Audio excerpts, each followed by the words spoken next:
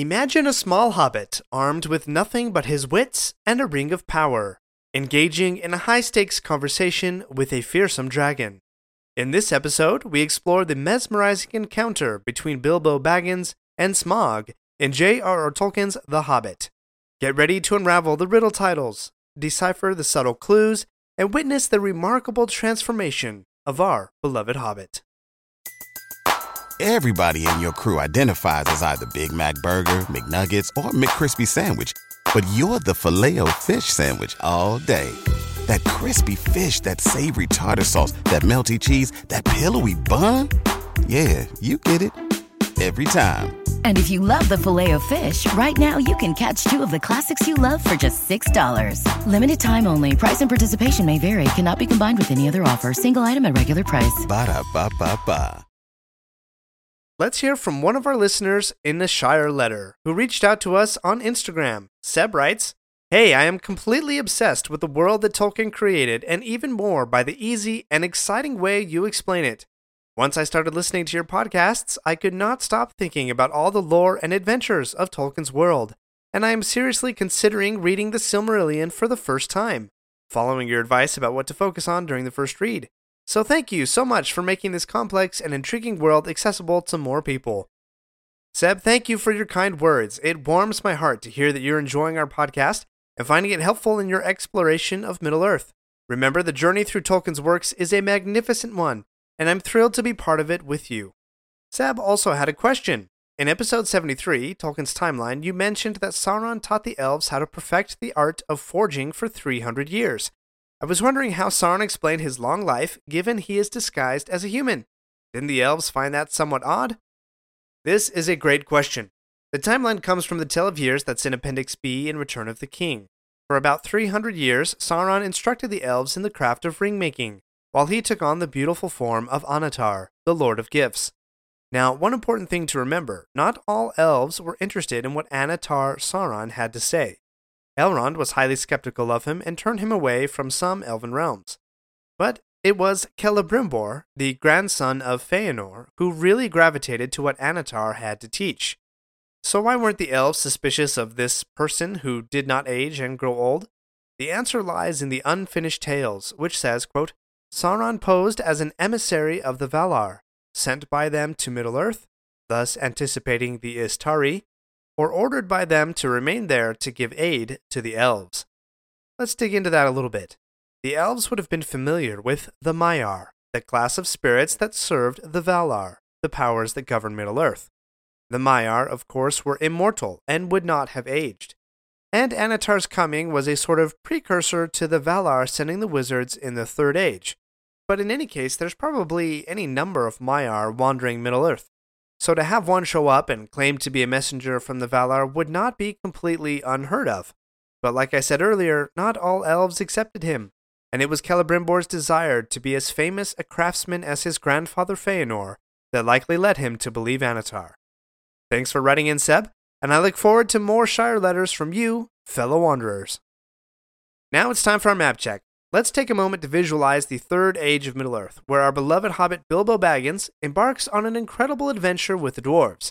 They have just found the secret door leading to the ancient dwarven kingdom of Erebor, and now they stand outside, staring into the darkness. In today's chapter, Bilbo will venture into the mountain, steal a golden cup, engage in a riddle contest with Smaug the dragon, and find themselves trapped inside the dragon lair. If there's anything specific you'd like to explore from this chapter, feel free to send us a Shire letter. By this point in the story, we've explored a multitude of creatures and cultures, including the dwarves. The narrator even draws attention to Thorin's verbose style on important occasions, highlighting our familiarity with the dwarves. However, does our familiarity mean there's nothing new to learn? In Chapter 12, Inside Information, we have the opportunity to witness the dwarves in their own kingdom and discover a few remarkable aspects. One such aspect is the striking contrast between the tunnel Bilbo enters and the other tunnels that the company has traversed. This particular tunnel stands out as the best. Quote, "This was no goblin entrance or rough wood elves' cave. It was a passage made by dwarves at the height of their wealth and skill, straight as a ruler, smooth-floored, and smooth-sided." Nevertheless, we also witness the weakness of the dwarves. they prove to be lacking in strategic planning, as emphasized in two instances within this chapter. The first acknowledges, quote, "It does not do to leave a dragon out of your calculations," while the second highlights how, quote, "they could think of no way of getting rid of Smaug, which had always been a weak point in their plans, as Bilbo felt inclined to point out." Moreover, the narrator provides a scathing commentary on the dwarves. When Bilbo asks for volunteers to accompany him into the dark tunnel, no one steps forward. Balin offers to go a little way in, but ultimately, Bilbo is on his own. This leads to a pointed remark, quote, "There it is. Dwarves are not heroes, but calculating folk with a great idea of the value of money." Let's delve deeper into this observation. It becomes evident that the dwarves themselves are not willing to venture forth and claim their treasure. Instead, they send Bilbo to undertake the task and promise him a handsome reward for his services. Even when the dwarves attempted to help Bilbo when he was in trouble with the trolls, it was not out of loyalty or friendship, but rather to secure their burglar's contribution to their quest. To emphasize this point further, we soon witness a clear example of dwarves lacking heroic qualities. After Bilbo's burglary, when Smaug emerges, some dwarves near the door sneak inside the mountain, momentarily forgetting their companions down below at the camp. The chilling words are spoken, quote, "They will be slain, and all our ponies too, and all our stores lost. We can do nothing." They are willing to abandon their fellow dwarves to their deaths, driven by the fear of facing Smaug's wrath. What matters most to the dwarves? Treasure. Thorin and Balin vividly describe the long-lost treasures of Erebor, from golden inlaid spears to emerald necklaces and, of course, the coveted Arkenstone. It becomes clear that dwarves are not heroes.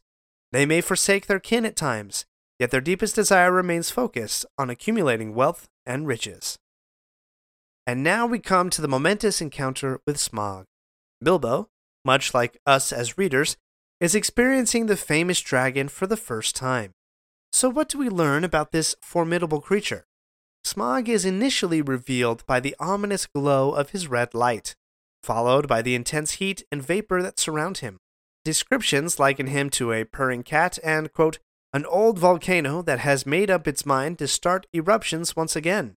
He revels in comparing himself to both feeble weapons and forces of nature: shields, swords, spears, thunderbolts, hurricanes, and the lethal power of his breath.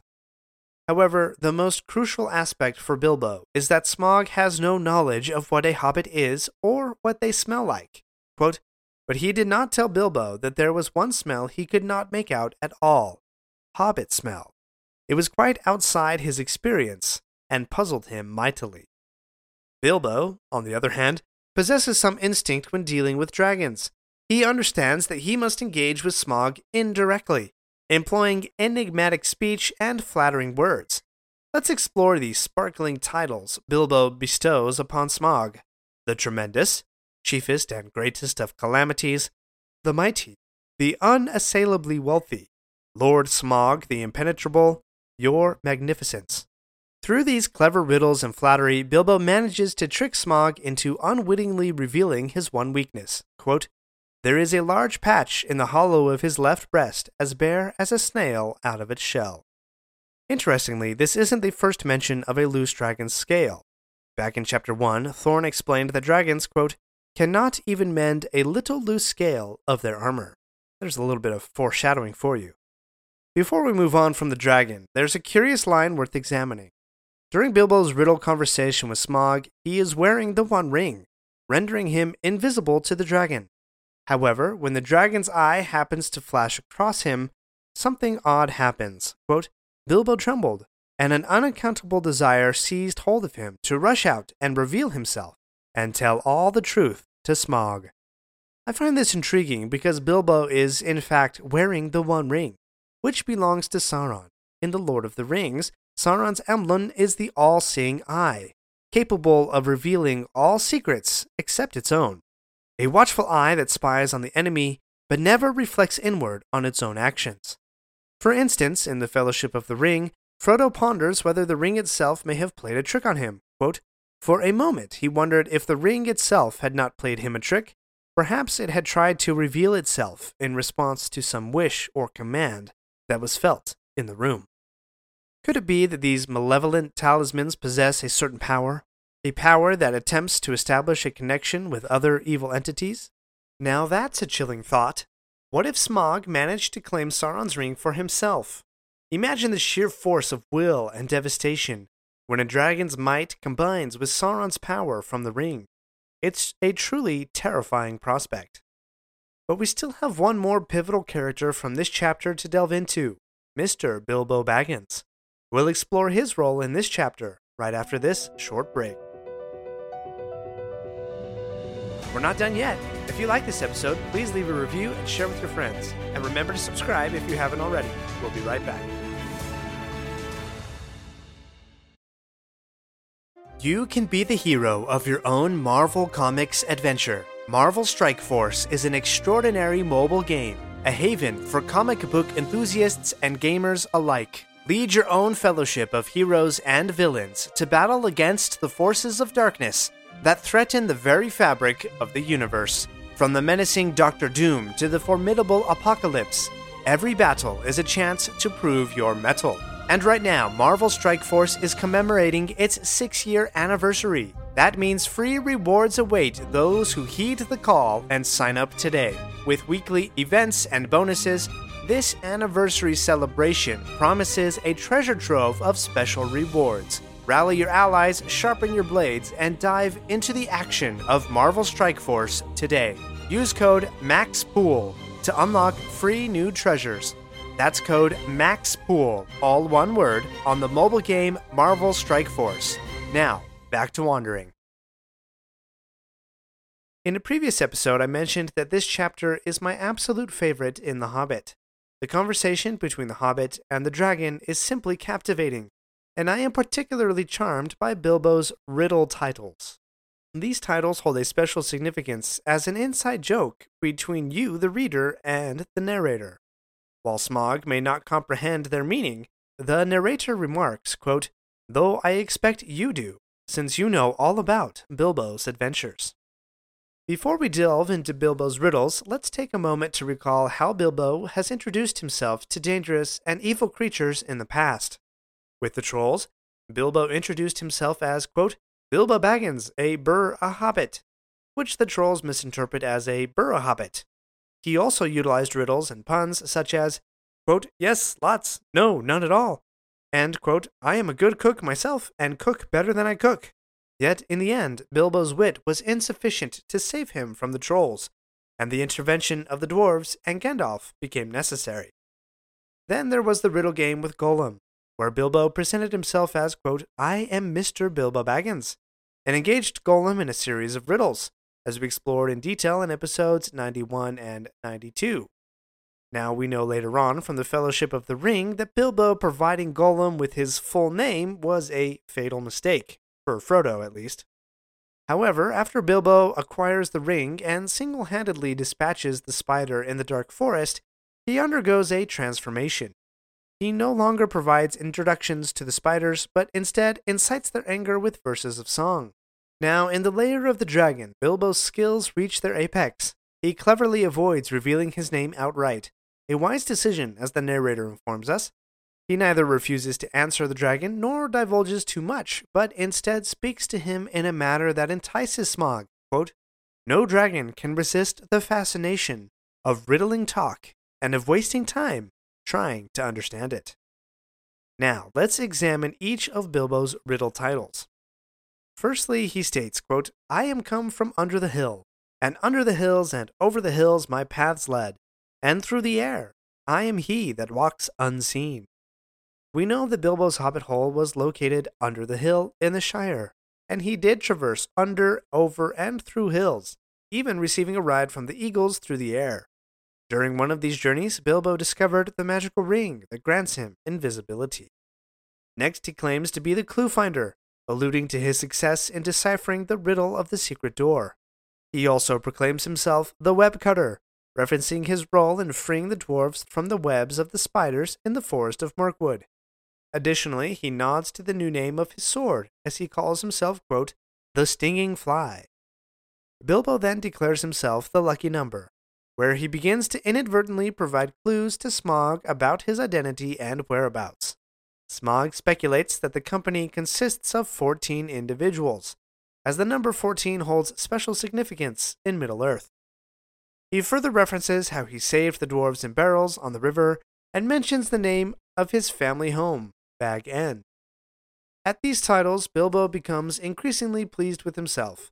He asserts that he is the friend of bears, referring to Beorn, the guest of eagles, alluding to his overnight stay in the Eyries, the ring winner, recalling his riddle game with Gollum, the luck wearer, another reference to the ring, and the barrel rider.